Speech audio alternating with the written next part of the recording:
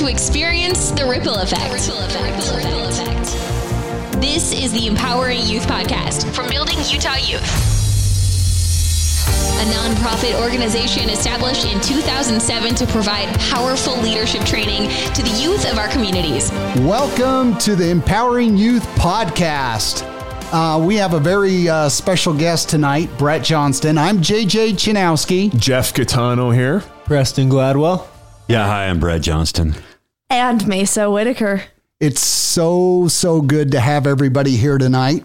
It's a very special episode. It is a very special episode. We've never had Brett be our guest. Huh, Jeff? No. This you guys are special. Yes.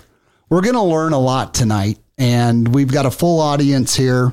I've known Brett for a long time, and I just want to start out first, Brett. I'm looking at Brett in his eyes, and he's made a huge difference in my life. Not only just a mentor to his kids and how to live life, the definition of JFDI, which is just focus, do it. He's just an amazing man. Some of the things that I wrote down, you're an amazing husband to Jamie. I spend enough time with you that I can confidently say that. When's the last time you talked to her? Mm-hmm. Not today. So, but to your three kids, you know, and Brett raised some amazing children, Hagen, Peyton, and Diesel. He's a force of good, an example to others. So let's get into this. So maybe to start out, let me just kind of give a high view of where Brett is, and you can jump in at any time, but I wanted the listeners to know where Brett is and some of his accomplishments. Obviously, his family first. That's the biggest accomplishment, but he's co-owner, Frontline Concrete, built it from the ground up with his brother, co-owner of Rapport International, and inside of Rapport, he's on the Warrior Circle. He's a master grad. He's a trainer. I'm going to miss a bunch of things here. And we're going to dive into this real deep. Can we before we jump. Get to the long road up until this point today, let's go way back, because there's a lot that's happened from the very beginning with you, right? Yes, absolutely. Absolutely. So, you know, one other thing I just want to add, and we'll start with what Jeff was mentioning. He's also on the board of Building Utah Youth, and we're going to talk about that tonight. So, but let's start at the very beginning, Brett. And I'm curious, and the listeners and everybody here tonight is maybe start when you, at your childhood, 5-6 years old. What was it like at Brett's house? Well, thank you for that flattering introduction, JJ. You talked about all the things that I don't ever talk about. I don't really talk about the what is in my life, but this is going to be fun for me. I do like to talk, but thinking back to growing up, I grew up in West Point, Utah, and I'm the oldest of three. I have a younger brother that's 3 years younger than me, and then I have a sister that was to me, it was a surprise because I was 10 when she was born. And so I was, she was 8 years old when I moved out. And my life, I remember my life growing up in West Point, very small community of, didn't have a gas station. So everybody just ran around the neighborhood and we ate out everybody's fridge and their pantry, and that's what we did. And so early on, I remember back to elementary, and one day in school, the teacher, I don't remember really the lesson that they were teaching us, but it was like, bring whatever you want to sell. You're going to come to school and you're going to trade and you're going to sell your goods. So I came prepared. My family knows how to make, popcorn balls and caramel corn and stuff like that. I came prepared to do some wheeling and dealing. And from that moment, I think it was like third or fourth grade, I was ready to rock and roll on the sales piece. But I remember, because we didn't have a grocery store in the neighborhood or even a convenience store, my basement became the hub for dreamsicles and popsicles and Shasta and candy bars. My mom would take me to the Weinigers in Sunset, and I'd load up the cart with all those things, bring it home, put it in the fridge and the freezer. And I hustled out of my basement for quite a while. But when I was 12 years old, 12, my dad came home, gave me a pair of elk skin gloves and said, you're going to work this summer. And I remember a family friend, Dan Kai, picked me up in the driveway, and I was now his helper for that summer. I remember working the whole entire summer, riding around the truck. I opened all the gates. I fed the cows. I chopped a lot of thistle. I opened a lot of gates. But it was just this first summer of work. Rolled a lot of bales of hay because I think most of the bales of hay weighed more than I did at the time. And got to the end of that summer, I made just enough money to buy myself a pair of basketball shoes to go back to school. And that was like really a defining moment from childhood to, starting to take care of myself a little bit. So when your dad gave you those gloves, there wasn't a choice. You were going to work. There was no arguing with dad. Yeah, it wasn't even like a discussion. It was kind of an excited thing. It was like, oh, I get to go do this. I'm not going to run around. You're not going to run around all summer and play in the ditch and, cause heck in the neighborhood. You're going to work. So love your dad. Yeah. And was that welcoming to you at that point? Because like you said, you were hustling out of your basement ever since you were yay tall. So you were ready for it by then, right? Yeah, I think I was excited about it. I was excited to go do something new.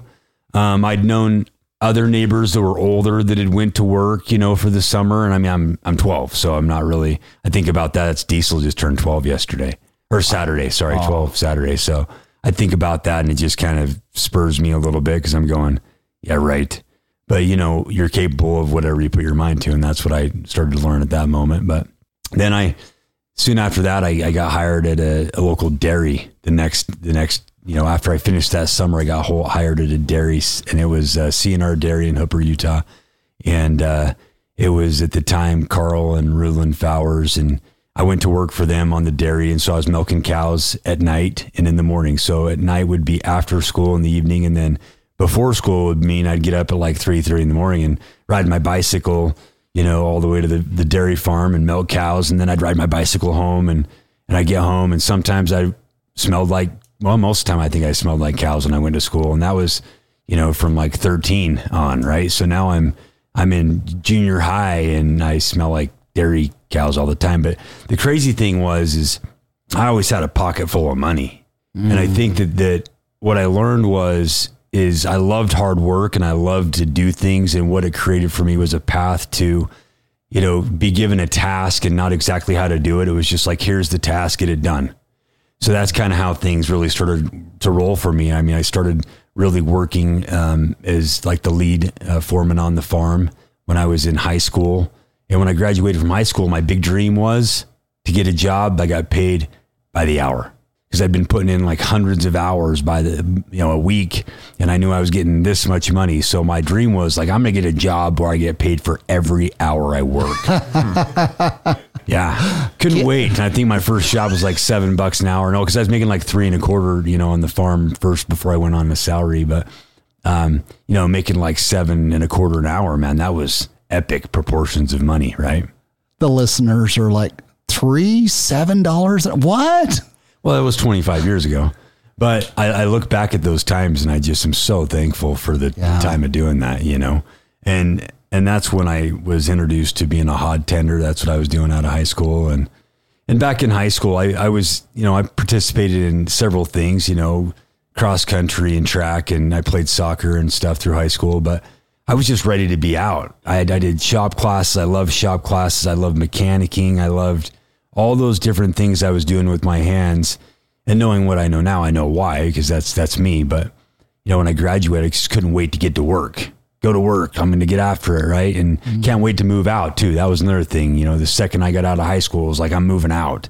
And I remember one of my best friends, Troy Herzog, and I, we decided, oh, man, we're going to move out. We moved into the basement of this guy, and we were so excited about it. I think our rent was like $500 a month, and it was like everything we had to pay it between the two of us. So did you when you said you wanted to work and have a job, and just got me thinking of back when I was in high school, because they were chasing me every year through high school to play football, and all I wanted to do was work. I was like assistant manager at the music store at that time, which doesn't exist anymore.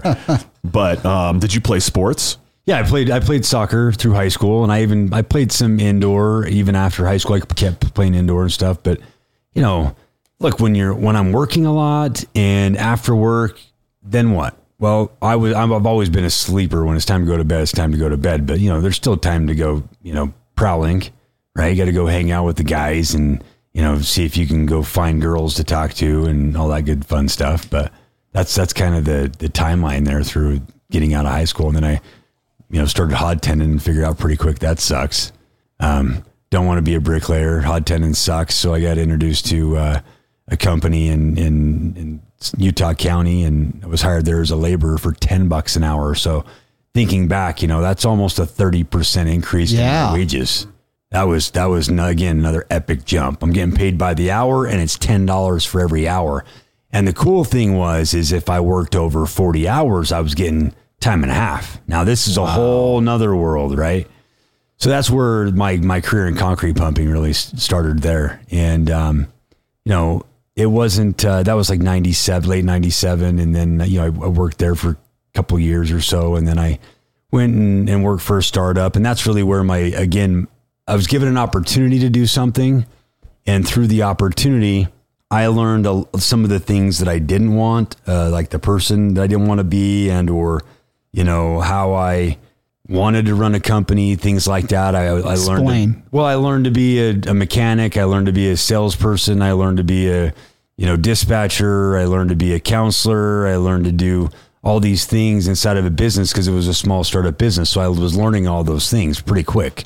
And, then I also learned about complacency, and I learned about, attitude, and I learned about, when opportunities are present, sometimes it's okay to say no, and sometimes it's okay to step up and take action and do things. And what I learned is that I did want to do something for myself. I just didn't know all the ins and outs of doing it. I knew enough for sure how to do it, and it made enough relationships to, circle the wagons. I had a lot of people that supported me and getting that ball rolling. I had a lot of people that were in the background that were on the cheerleading stands going, "You can do it."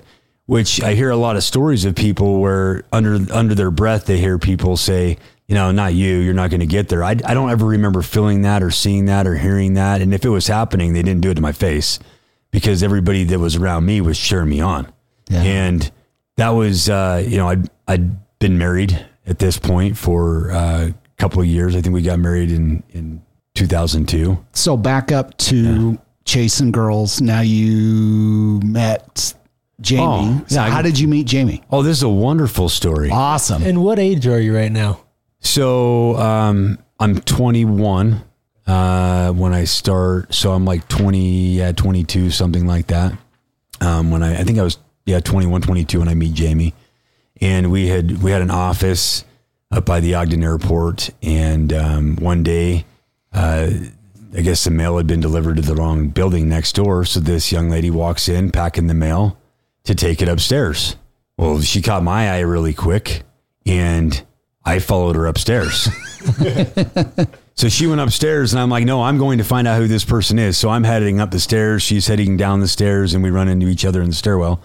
And, we start chatting, and I'm at the time building my first home. I'm really excited about it. I'm proud of it. I'm, 21 or 22 years old, and I'm building my first house, and I'm just so excited about it. And I'm talking to her, and she was talking about going into the military and was talking about buying a townhouse. And yeah, it might surprise you, but if you think about it, it wouldn't surprise you, Jamie going in the military. Yeah. So we're talking, we find out we have the same lady that's a family friend doing our mortgages. This is the broker for her, right? And so we leave that conversation, and she would tell the story different than me, but I remember, going, "Oh, you shouldn't buy a townhouse. You should just, move in with me, and you can clean my house." Wait a minute, this is the very first time I met her and talked to her ever. Oh my God. Yeah. Okay. Yeah, that's how I roll. But and she laughs about it. She's like, "Yeah, you told me you could come live with him and clean his house." So romantic, which kind of follows suit through our marriage. But I remember calling the gal doing my mortgage on my home, and I was like, "I just met this gal. This is her name, and do you know her?" She's like, "Of course I know her. Her mom's a very dear friend of mine." I was like, "Great." I need her phone number. She's like, I can't do that. So she's like, I'll call you back. So she calls me back later. She's like, okay, I got permission. You can have her phone number. You can call it the home. So I call the house immediately and I'm like, hey, is Jamie there? And Jamie, the person that answers the phone is like, I'm sorry, can I take a message? And I was like, well, yeah, this is Brett. I met her, and just, here's my phone number, have her call me. Well, come to find out, it was Jamie that answered the phone. Oh, she was the one telling me she wasn't home. So her mom calls me back later. And anyways, fast forward, we met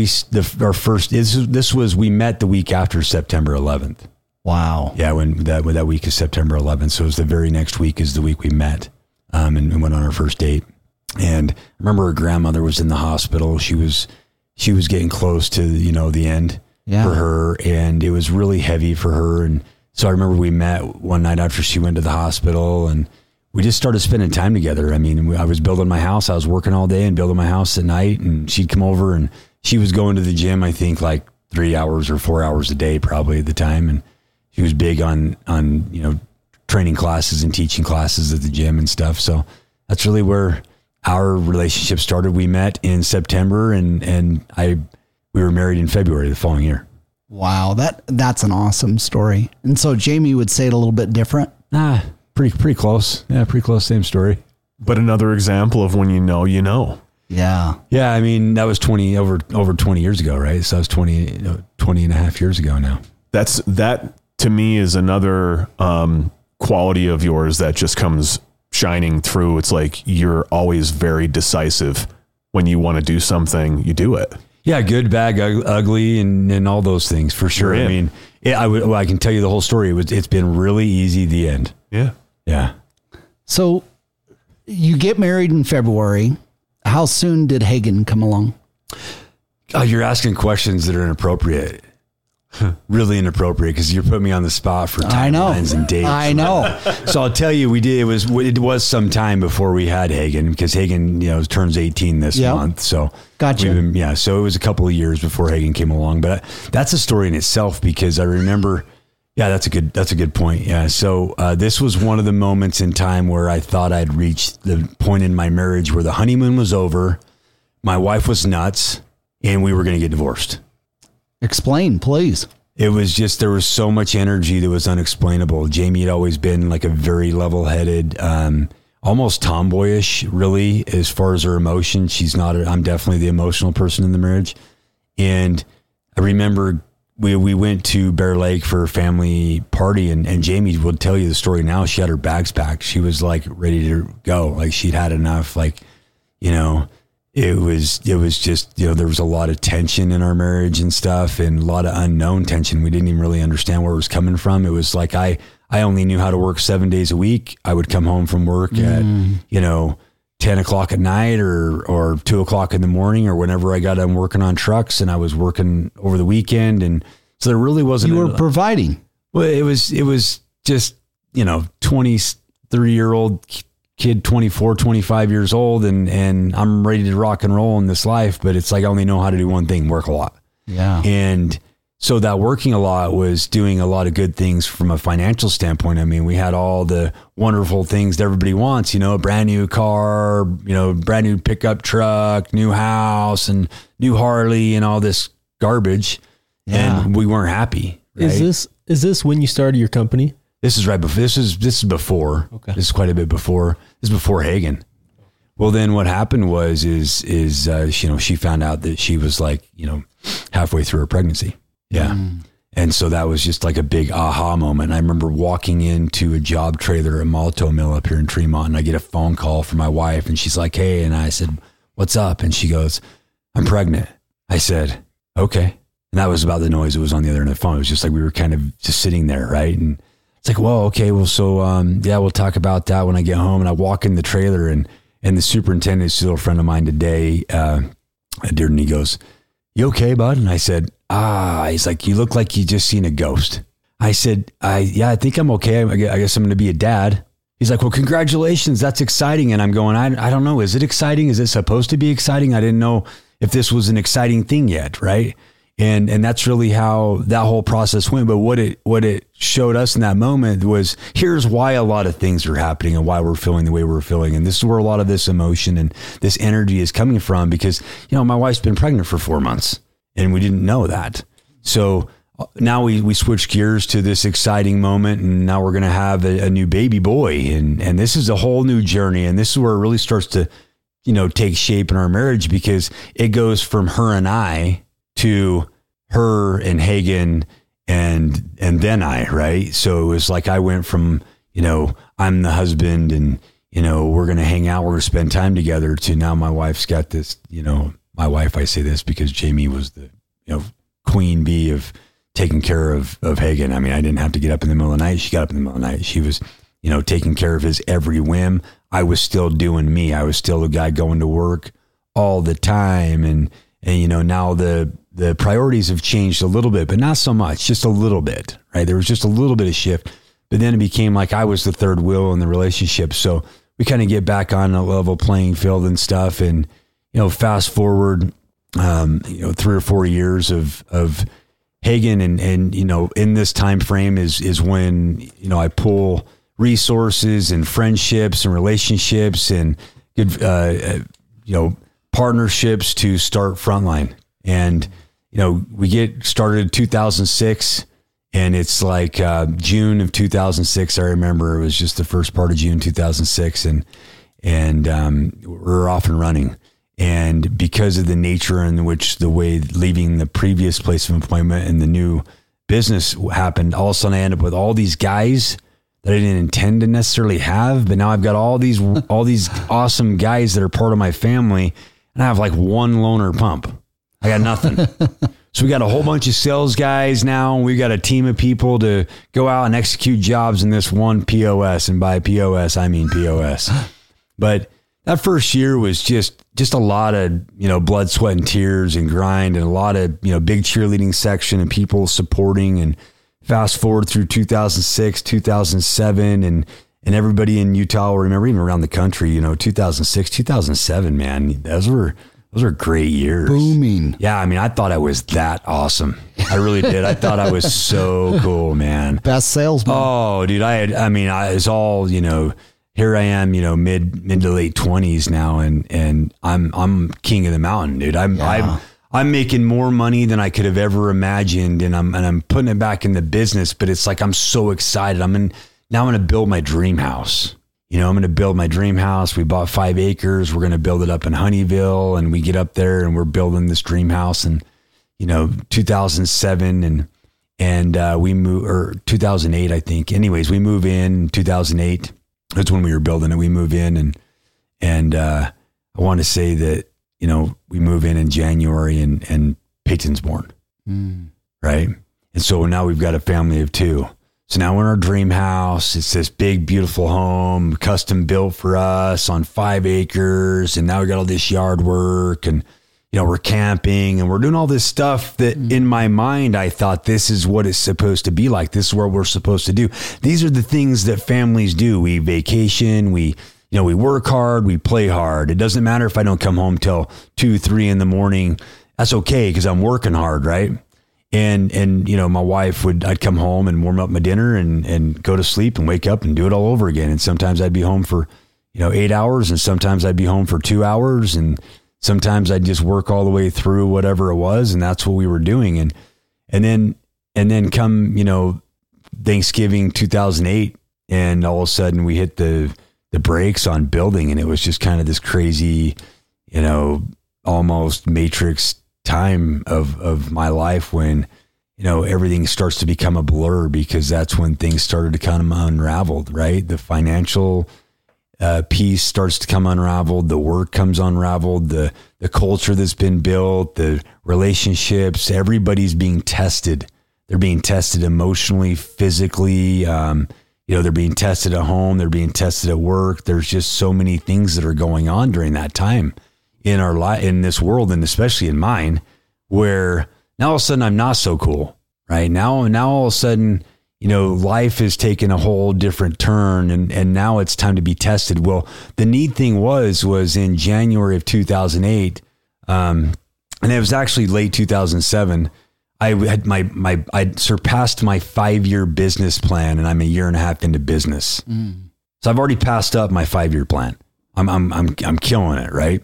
I'm like almost 2 times what I had intended to be. That's how much growth had happened in that period of time. So at that moment, I was really thinking to myself, like, I don't have the knowledge and the skills and the tools to keep going. I'm like already above my thought process as far as leadership and things like that. And my sheer determination was no longer enough to just work hard and get it done. Yeah. I really need some help. So I start talking to friends. That's what people do. They start talking to friends. So I talked to several friends, and a lot of them are like, man, that's a really tough problem to have there, Brett, you know, I like to feel sorry for you and all those things, but you know, so, you know, I am over talking with a good friend of mine and, some friends. I grew up down the street from them, the Caps, Gary and Penny Cap and Ricky Jorgensen, and just talking with them one day. And I just wanted to pick their brain because, I mean, they had been in business for a long time, successful in my view, you know, and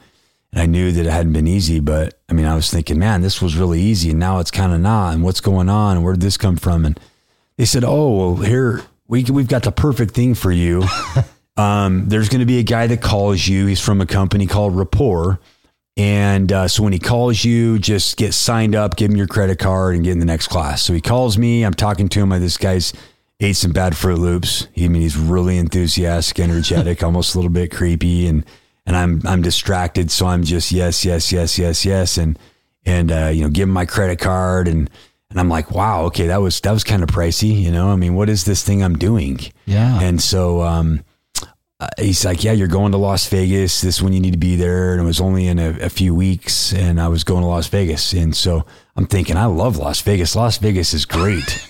I have fun in Las Vegas, man. I love it. So I pack up. I'm going down to Las Vegas. I'll say hi to some friends and spend a night and then go to the training. So I go down there and had probably a little bit too much fun the night before and showed up a little bit under the weather for class on the class day. And, yeah, that was definitely, again, a defining moment, right? Where it was just like kind of got hit between the eyes with a 2x4.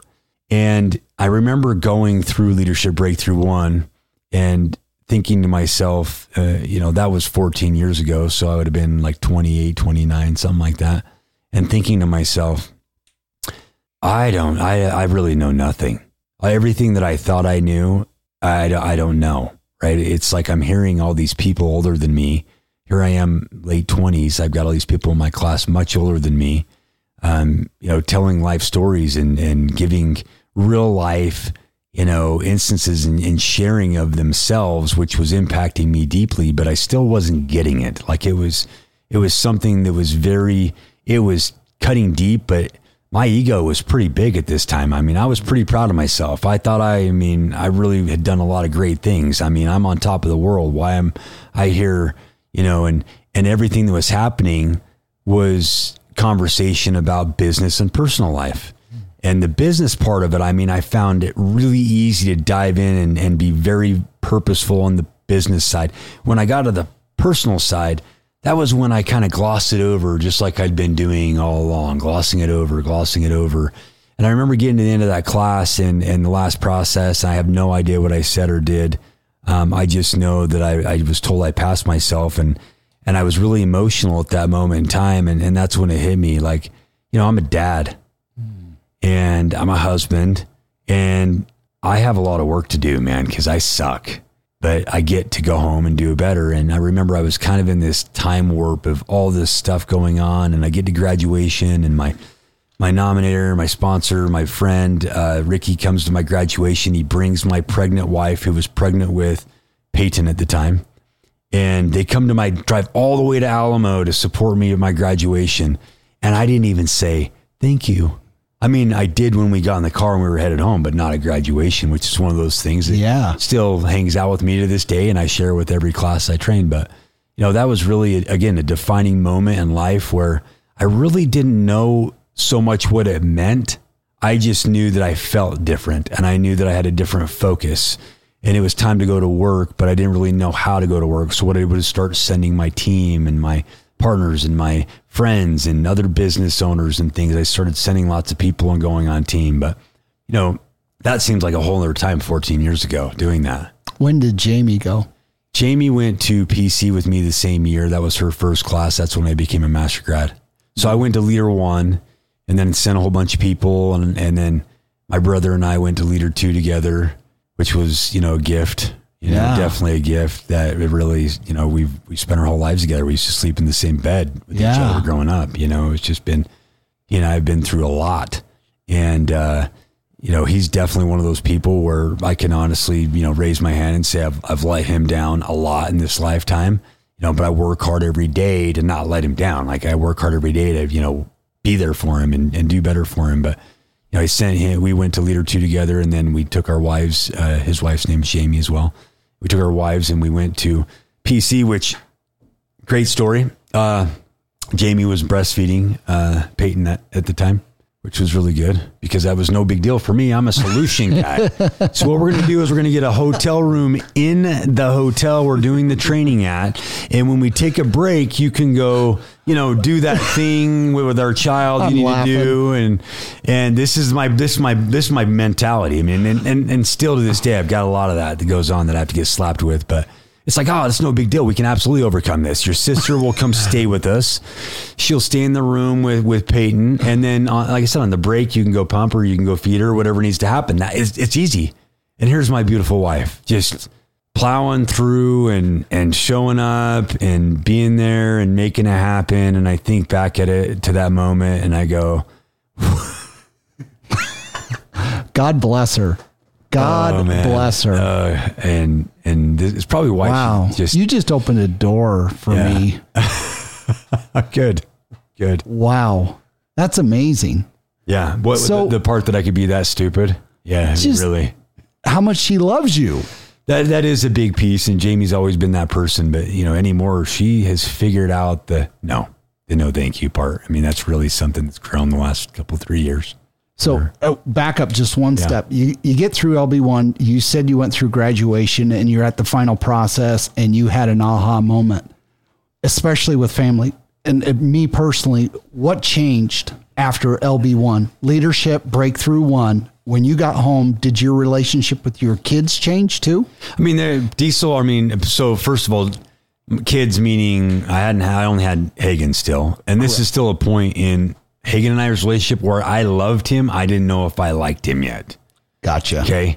This was a tough, thing for me. And I've shared it with lots of people. It was like, I knew I loved my son the moment he was born, but I just didn't know if I liked him. And it was some time before I really did start to like him.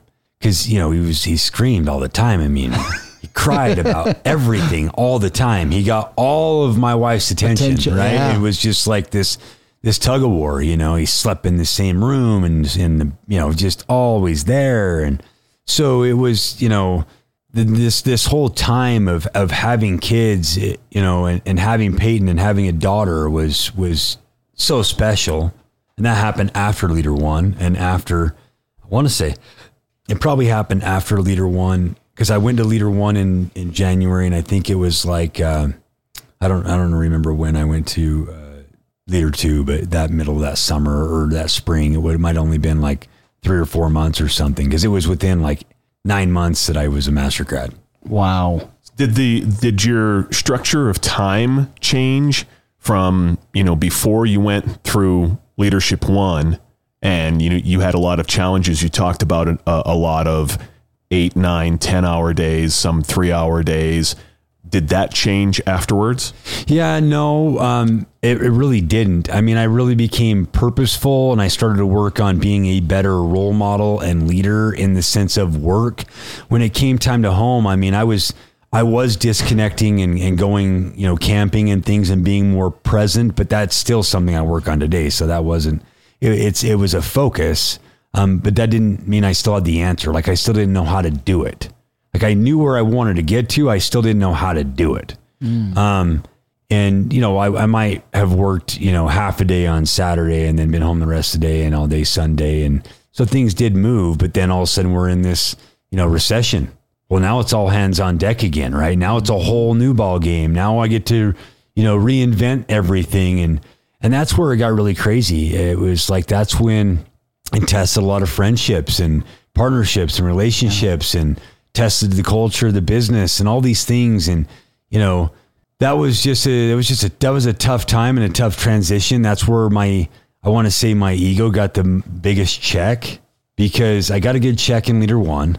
I got a really good check during the recession. There's nothing like a good bankruptcy to really bring out the best in someone, to go, long periods of time without getting any money, to, starting to really focus on what do I need and what don't I need? What's important to me? What's not important to me? And that's really where the transition between, having a home and having things and having all these things, that wasn't important to me. What was important to me was my family, right? And figuring out how to take care of my family and not let my family down, and make sure that what they needed, they got, and stuff like that. And that was also my family at work. And so, I was able to truck through that time frame in about a year. It was about a 12-month, maybe 24 months was the period of time between when things started going south to when I had them kind of going the other direction again, and restructuring and recreating and rebuilding, and, making sure that we paid off all of our, IOUs and debts to everybody so that I could sleep good at night, and really working through those things. And I think that's where it moved from my ego to like building character, right? So that was where before I might have not had strong character. It was like, that's where I really started to develop my character, was really created in those tough, where my ego got beat up. It doesn't mean I don't have an ego today, because I definitely have an ego today, but it's more so like I'm okay admitting guilt. I'm okay admitting I'm wrong. I'm okay saying I'm sorry. I'm okay with, being the problem of whatever happened and moving on. I'm okay with it. It's great. Let's do it. But the character side of knowing what it feels like to stand in a room and have people tell you that you suck, that even though I knew I didn't, like deep down inside, I knew I didn't. Like I know I had done everything I should have done. I was responsible, but it was just the temperament and the times. That's what it was. Yeah. Figure out how to grind and get out of that. And by the time I get out of that, I remember we'd had diesel during this time. This whole period of time we had diesel. So now it's like, now we're a family of 5. I've got 3 kids. Jamie, guess what she's not doing now? She's not working after 2. So now this all happens at this time frame in which I'm the sole income for the family. And hey, hon, I love you. I don't know when we're getting paid. I don't know how much we're going to get paid. I don't know how that's going to work. We just got to figure it out. Right. So that's when we started to become a real family. That's when we really started to come together. That was when all those other distractions were gone, and all the things, the worthless things were really removed from our distractions and in our life and what we were focused on. It just became us focusing on us. Man, did it make a shift. And that's when the tools from, being a master graduate, again, just keep showing up and kept showing up. And I would choose to do what's right over what was easy, and do what's right over what I could get away with, and do what's right over, what I was being counseled to do, and all those things. And then, when I decided to really, really focus on my marriage is when we decided, what we're going to do? We're going to leave our dream home, and we're going to move to Las Vegas, and we're going to move to Henderson, Nevada. And we're going to do it for 1 year. That was the deal. We're going to do it for 1 year. So we load the U-Haul, and we move to Henderson, Nevada, and we're going to spend a year there. Well, I can tell you that it ended up being 2.5 years. I remember that a little trip we took to Nevada, and Jamie didn't want to come home, but she came home for me. And, the first year was kind of like the honeymoon. It was kind of like we learned how to be a family. I learned how to spend time with my wife. Like I'd never really spent time with her, and now I'm with her every day. Not all day long, but like I was with her in the morning. I would take my kids to school. I'd go to work. I'd come home. I was with her at night. We would have dinner together. We would work out together. That's when our gym time really started to be together all the time. And I got to interrupt you. Yeah. Brett's talked to me over the years, and one of the things he asked me one day, he goes, "How many times have you been married?" And as I'm hearing his story, I'm starting to hear the next marriage and the next marriage. Because, when he asked the question, I'm like, I've only been married once for 26 years. What are you talking about? But as he's telling this story, you guys, I'm like, okay, Jamie found her husband again down in Las Vegas. And I get it. She didn't want to come back. I got chills as you say this, because it's not the top kick. It's not the 8,000 square foot home. It's your family. Jeff, it's your kids. It's your wife. That's what really matters in life, and I went through a process just recently, and just real quick, as long as I keep my family at the forefront, no matter what happens in my life, I'm not going to do anything to jeopardize that. And that's the front windshield for me. And as you talk about Las Vegas and your story, I'm in awe, because it's like, why do we have to have life test you so hard and get you beat up, and your ego's like, I got to grind. I'm going to grind 20 hours a day. I don't care. I'm going to get it done. Because you think that you're proven that, hey, if I make all this money for my wife, she's going to love me more. Yeah, we have what all she these really things, wants is just time with me. And even with nothing, it's like family's the glue that holds it all together. Yeah, it was the easiest when we didn't have any distractions. That's when it was the easiest. That was when we as a family were the easiest. It was like we grocery shopped together, we cooked together, we cleaned together, we hung out in the backyard. We didn't go anywhere. It was like peace. We were at peace with each other, right? And I started to get bored with being, I guess in my mind on vacation. Even though we weren't on vacation, it was like in my mind, I was like, I got more to do. I got more to give. I got more to be. And during this 2.5 years down there is when I started to train classes for rapport. Yeah. So the month we moved down there, which was in June. Can you just hold for a second? Because I'm kind of wondering, you moved to Henderson, you started teaching classes for rapport. In the meantime, what was going on back with Frontline? Was Frontline just in hold mode? No, I mean, this is one of those times when I can think back that it's like, man, I abandoned my brother and I let my brother down and I left him here. I was still heavily involved in bidding jobs. I was still talking with customers. I was even helping with dispatching jobs and things like that. But there was only the financial aspect of the business I was still on top of, but there was only so much that I could do living that far away. I just wasn't here every day. And that was in rebuild mode, so it wasn't as busy. So yeah, it was. Yeah. It was definitely a rebuild mode, and I have no idea of most of the things, because that's when I kind of moved myself to. That was the gift when I was able to actually move to being at an arm's length. It wasn't really focusing on what was happening today. I was always focusing on what was coming up tomorrow and next week and next month and what's the plan next. That was when that transition happened for me. Yeah. You were able to detach and look at the business from. Yeah, more of the overview we learned. Yeah. And I didn't know how to do it. Like I said, I knew what I learned, but I didn't know how to get there. And I was given this gift. Yeah. And then I started training classes, and that was the hardest thing I'd ever done was, learning to be, a trainer for Leadership Breakthrough 1 was just, I mean, it was probably the toughest thing I've ever done, and by far the most rewarding thing that, I've done for myself in that avenue, besides some other things personally, but that's definitely, proudest thing. Absolutely. And I would think that it would be something that would really grow my ego. And if anything, I think it's made me more humble about it. I just don't I don't talk about it. I don't really share it. It's other people that share it. I don't share it. And the more time I spend doing it, the more it's like, I'm okay just going and giving it 100% of me and then going home to my family. I'm good with it. I have peace with it. And it was a heck of a process, man. Feedback to the umpteenth degree. And that whole process was just, one moment feeling like, I'm making a difference and I'm changing lives and I'm doing all these things. And the next minute feeling like I am a complete failure and I didn't get anything right and I didn't know anything. And that's the process. Mm. So it's definitely a learning process and a tough challenge, but met some, family through that process will be with me the rest of my life, fellow trainers. And that's where I really fell in love with rapport. I'd really fallen in love with it. And, during this time, I'm not even a master trainer yet when we moved back to Utah. What is a master trainer? Master trainer is basically I can train the class by myself. That's a master trainer. I've been certified to train the class.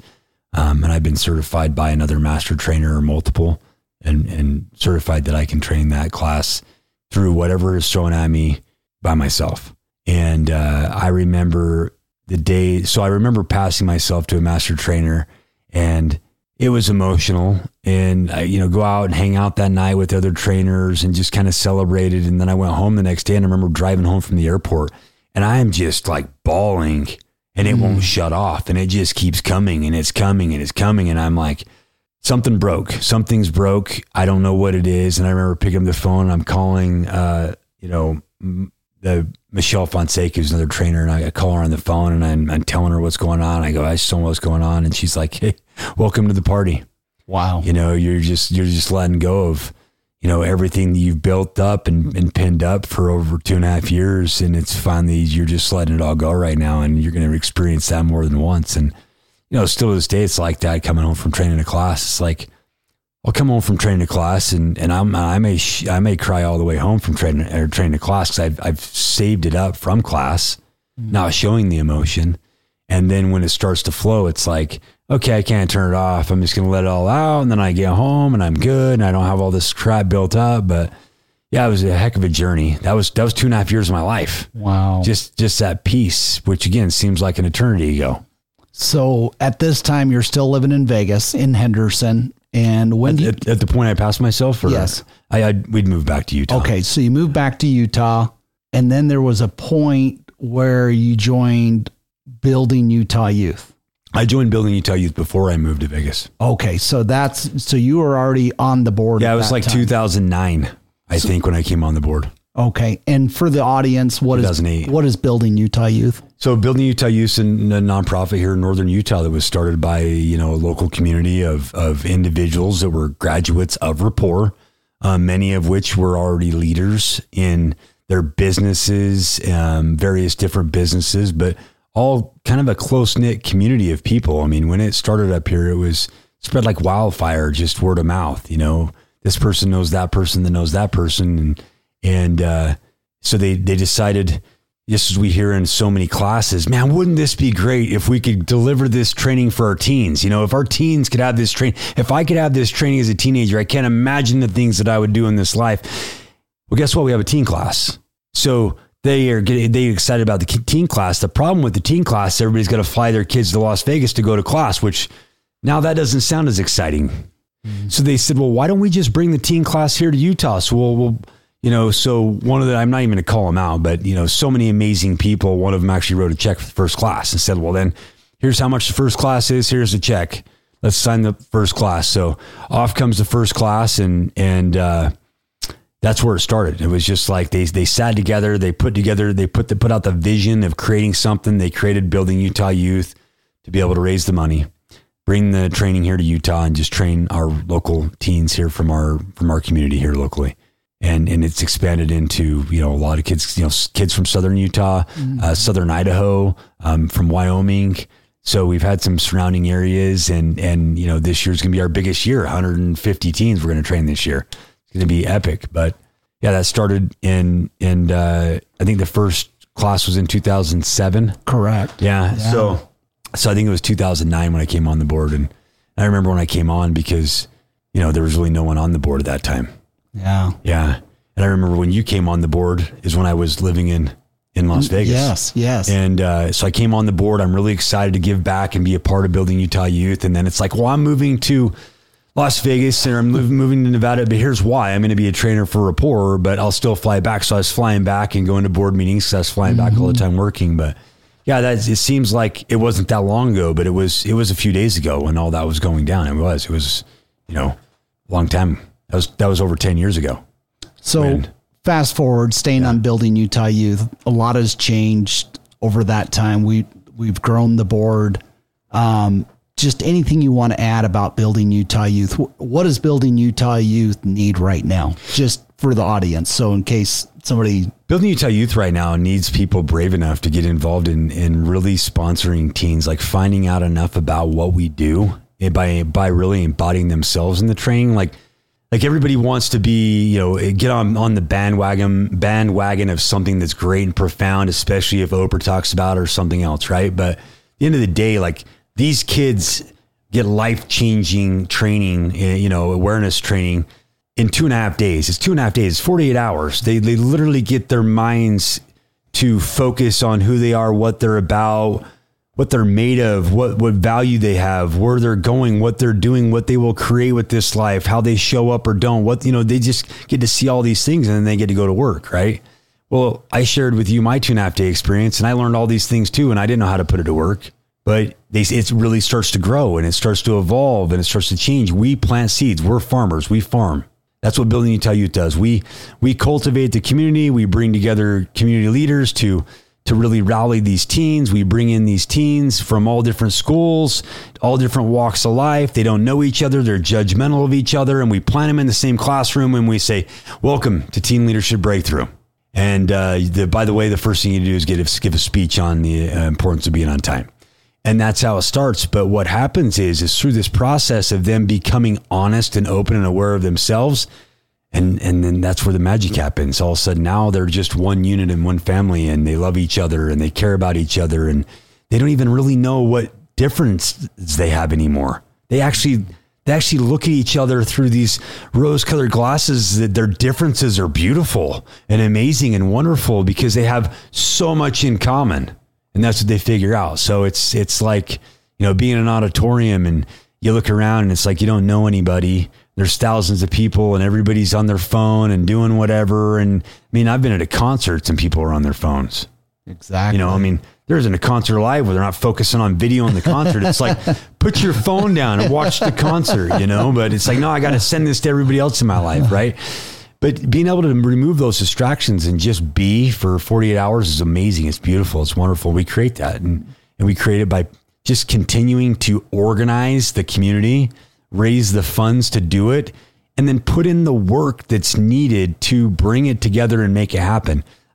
Once we actually have a class, that's the easy part. There's just a lot of work that goes into it before, and then acknowledging all those people that actually give. It's really important. So we have an important, calling. We have an important, task before us, and that's just to continue to grow it and bring it to as many as possible. And I couldn't agree more. I think, that fiduciary duty that everybody on the board has, we also want to have brick and mortar and have a building so we can even do it more than what we did this year. And, that's another thing that, we've been talking on the board is to build a building. So it's exciting times. And I'm also honored, and Jeff and everybody here is on the board that's in the studio today. But let's continue on you, Brett. So, kind of moving forward from there, you're going back and forth. Now you're back here in Utah. What happened from, I guess that's probably 2015 to present? Any kind of fill-in? Yeah, I've been back here for 8 years. Yeah. This October. So yeah, it's already been 8 years. Wow. And that's just been a rapid, crazy adventure. Wow. You did a couple other classes. So, and where I'm going with this is you and your co-owner of Rapport started something called Circle. What is it? Well, along the lines of that, so I'm a master graduate and now I'm a master trainer, and now I'm training teen classes and I'm training adult classes, and I'm excited. I'm honored. I'm grateful for it. We've got Building Utah Youth headed like steamrolling in the right direction. And just so many blessings, right? Coming out of everywhere. There's just so much love coming around us, around me. And, living here and really getting my home in order and these times of being back here and kind of reacclimating to the area and everything else, and thinking about how I wanted to do it this time, what I wanted to create. Jamie and I went to a class called Life Mastery, got to build our 5-year plan for our life. And man, did we freaking execute on that plan. It was just like everything was just hammering through it. And then, we fast forward and, find ourselves in a position to, I was serving on an executive committee for Rapport with Mark Mahoney, my partner. And we fell in love with each other. I'm going to tell you a love story. We fell in love with each other. we are definitely brothers. And I mean, there's very few days that go by that I don't talk to him or text him for sure. And we talk a lot. You know, we used to fly to Vegas once a month to meet, and we got to business and we had fun with each other, and we just talked about life. And through this process of mentoring and building and coaching each other, because we were very open, very honest, very transparent, actually even rude at some points to each other. We were just like brothers, you know? Mm-hmm. And then we decide, you know, how do we continue this initiative? We want to pay it forward. We're going to sign up to be the new caretakers of Rapport. And I look at it that way, and everybody's like, what do you mean? And it's like, well, you know, we bought Rapport, but, and we're, you know, current owners of Rapport at this time. And, but we still look at it as our job, our role, our responsibility is to leave it better than we found it, to make it bigger than we found it, to impact more people is what I mean with it. And, you know, that vision from the very first day, I mean, that was over 5 years ago when that happened. And, you know, there's just been so many things that have happened since then. But one of the things that happened first for us was we dove into, you know, really understanding our new child that we'd adopted or we were caring for now, to understand how this business that had been around for 30 years, what made it what it is. I mean, I'm a trainer. I've been through it. I love it. But why, you know, what makes Rapport? Where has it been? Why is it the way that it is, right? What's made it this way? What's created this? And really just listening to people and understanding it. And we'd make some changes and move some this way. And we did a planning meeting with Bridget one day and started to kind of visualize and Bridget, man, has been like I'm pretty sure God sent her to us, but you know, Bridget's been a trainer for, you know, 25 years. She's been with the company, and she comes in, you know, riding on her white stallion, and she's like, hey, we were here training a team class. Well, I was training team class with her, and she's like, when you need some help, let me know. And so, you know, chatting with her and we do some strategic planning with her, and we're talking about all that we can see it being and doing and creating and how all this transcends into our youth programs and everything that we want to give back and how we want to be involved, right? So you fast forward, and now today, you know, let's see, January of 2020 is when we announced Bridget is the newest president of Rapport Leadership. Okay. Such a proud time. So honored, so thankful. Breath of fresh air, inspired, motivated. We're headed in the right direction. We have a clear path. We've started to pave that path. We've got the ball rolling. You know, we've got these initiatives, what we're going to do and create and build. And then we go to Business Mastery together, and we spend, you know, 5 days at Business Mastery with each other. And that's where, you know, we started with the brainchild of thinking up some new, you know, stuff, because, you know, I've done all the Rapport classes, every one of them. I've done all of them, every one. Right. And so January, we go to Business Mastery, we start planting some seeds, and we're gelling and we're figuring out where we're going, how we're going to do it. And man, we're going to impact millions of people, not thousands, not hundreds of thousands, millions. That's what we're going to do. We're going to be a positive force for good. You know, we're going to be out there in front of people that don't even know that they need us or want us or deserve us. We get to be there for them. And then all of a sudden it's time for Life Mastery again. So we go to Life Mastery again the same month. So we dive into, you know, Business Mastery 5 days. We go to Life Mastery together after that. And we are focused. We're getting this thing rocking. And it's time to redevelop our next 5-year plan for Jamie and I.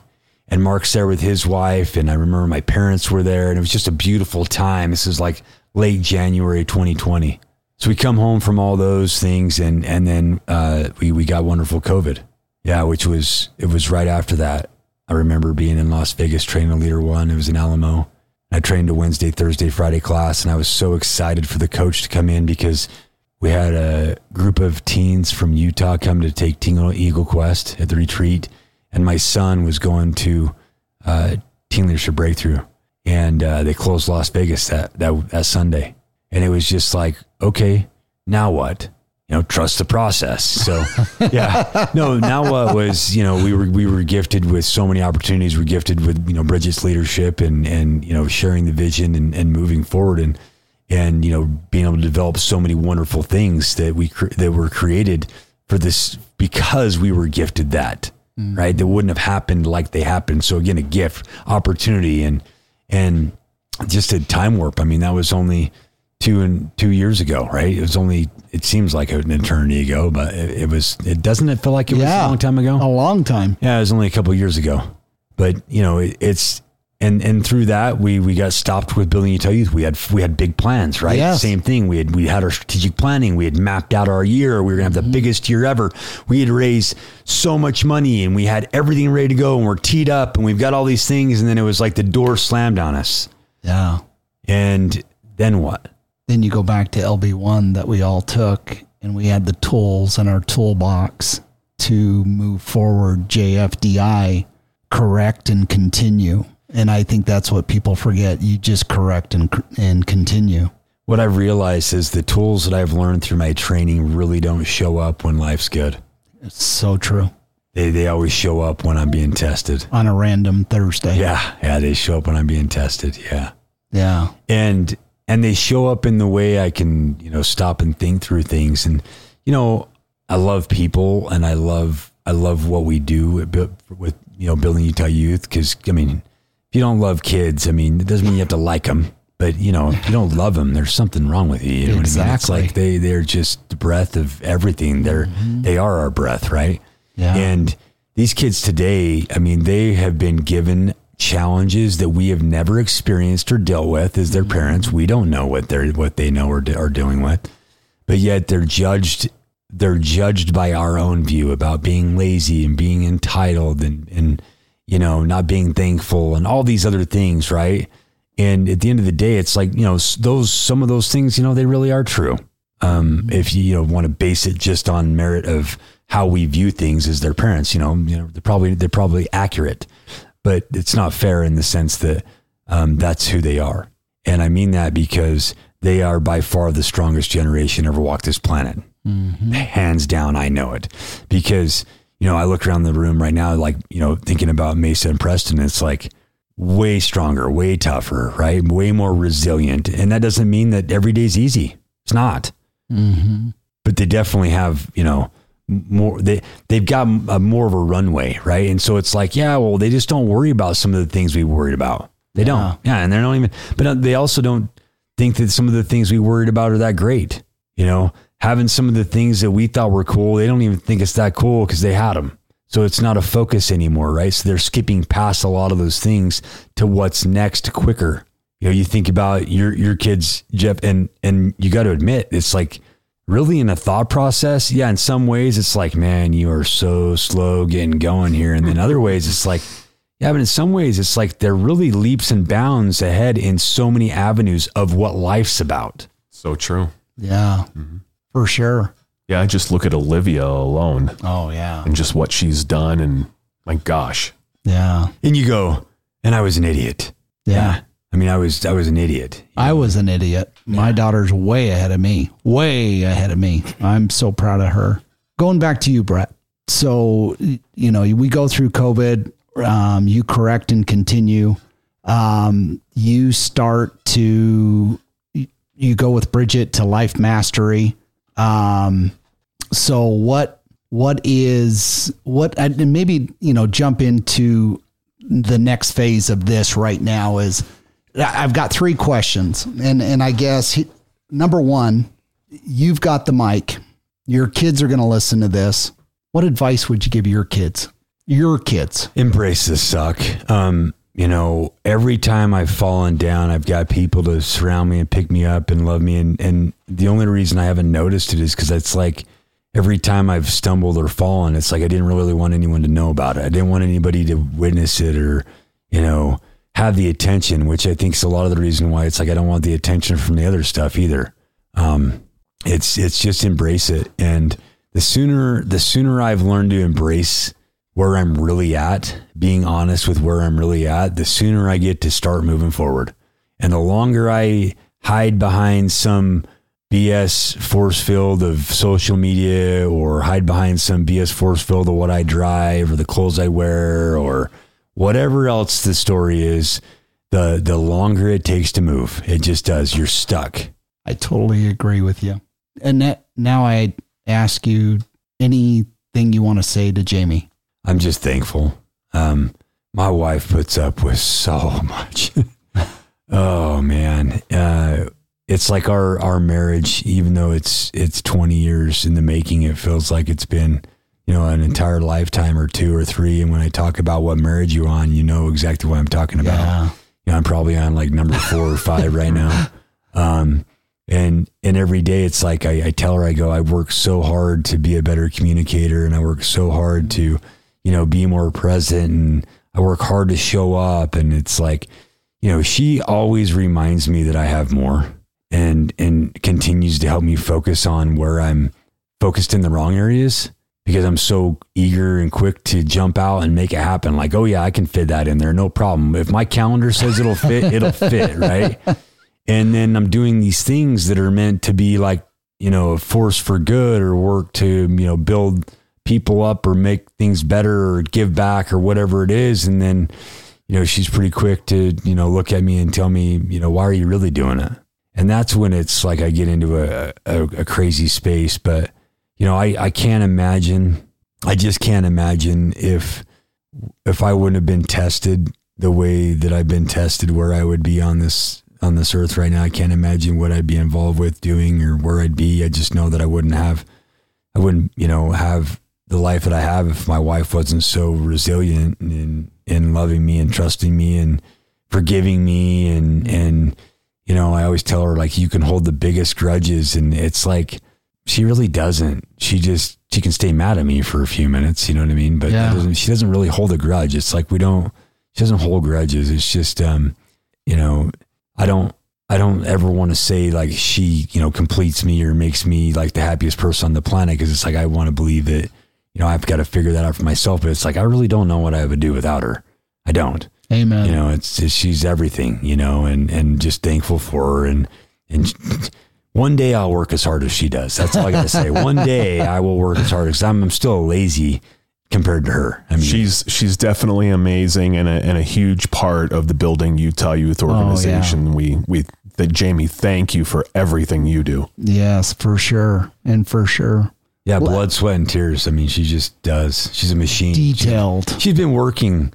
I mean, there is not a night that goes by that she is not working on it. I mean, she works on Building Utah Youth every single day. It's like she's always working on it, and it's important to her, and it's important that it continues to move forward. But, right now more than ever, it's like, it's her turn. She gets to focus on her career, whatever that is, and that next version of her. And she's a freaking amazing mom. I mean, she, every time it's like, she helps, other than there are some times when I get to be dad, I get to be dad, walk in the room when they're both having their knockdown dragouts and go, who's the adult in the room? What's going on in here? Have some fun with her. But no, most of the time it's just lots of love. Yeah. 2 things. Number one more question, to the audience and past graduates, anything you want to say to them before we close this out? Yeah. If you're sitting there thinking about, do I have more? The answer is yes. I will guarantee you have more. You have more to give. You have more to do. You have more to be. You have more to create. You have more to share. You have more to see. You have more to experience and live. You just have more. I mean, every day I hear from someone who, just like a good friend of mine, just lost his dad last week. And he's telling me about it on the phone, because he answers the phone, and I was like, hey, and he's like, he's not him. Immediately I can tell. I said, man, it sounds like you're down. What's up? And he's like, well, I just got a phone call from mom telling me to get up here. And if mom calls, then I know it's bad. And, he says, I've been prepared for this for a while, but losing my mentor, my role model, my superhero, I'm not ready for that. And I think about it and I go, and yeah, we still walk around every day with our head up, our behinds, thinking that tomorrow's promised, and it's not, make an effort to call your parents, apologize, own your stuff, all those different things, because it's over with quick. This whole life's over with quick. I mean, 25 years ago, I left high school. 20 years ago, I got married, and here I am. When I train a class, I'm like on the older side of the people I train in class already. That's how quick it shifted. Now I'm the guy with no hair and gray hair, and it was like 10 minutes ago, I was 20 something. What happened? But, yes, you have more. And the next thing I'd tell you is right now it's time to take action. That's it. It doesn't get to wait. It's like you're out of shape. You don't get to wait till tomorrow to go to the gym or eat better. You don't. You get to do it now. Find a friend in a book. You said before, JJ, it's time, going back and finishing some schooling or working more on yourself. Like, you cannot ever make a long-term sustainable, legacy for this planet if you're not willing to invest in yourself. And I mean, at a level in which you can help find joy for yourself and peace for yourself and that power and confidence for yourself. Because when you find all those things and you then it's like you have extra to go give to everybody else. And if you don't have any of those things, you can't give it to someone else. You can give love and support to other people. And yeah, you will leave a legacy of that love and support. But, if you feel like you have more, then it's there, guaranteed. And you get to go after it. Amen. Amen. My last thing is we just love you. I love you guys. Awesome. Well, thanks everybody. Brett, that was amazing. And we thank everybody else for joining us. Check out the other podcast episodes we have on all the platforms, Apple, Spotify, wherever you listen to podcasts, and Building Utah Youth. We are at Building Utah Youth on Twitter, Instagram, and Facebook, and buildingyutah.youth.org. Respect, integrity, passion, personal power, leadership, enthusiasm. This has been the Empowering Youth Podcast from Building Utah Youth. To become part of the 3%, visit Building Utah Youth on Facebook, Instagram, YouTube, or on our website at buildingyutah.youth.org.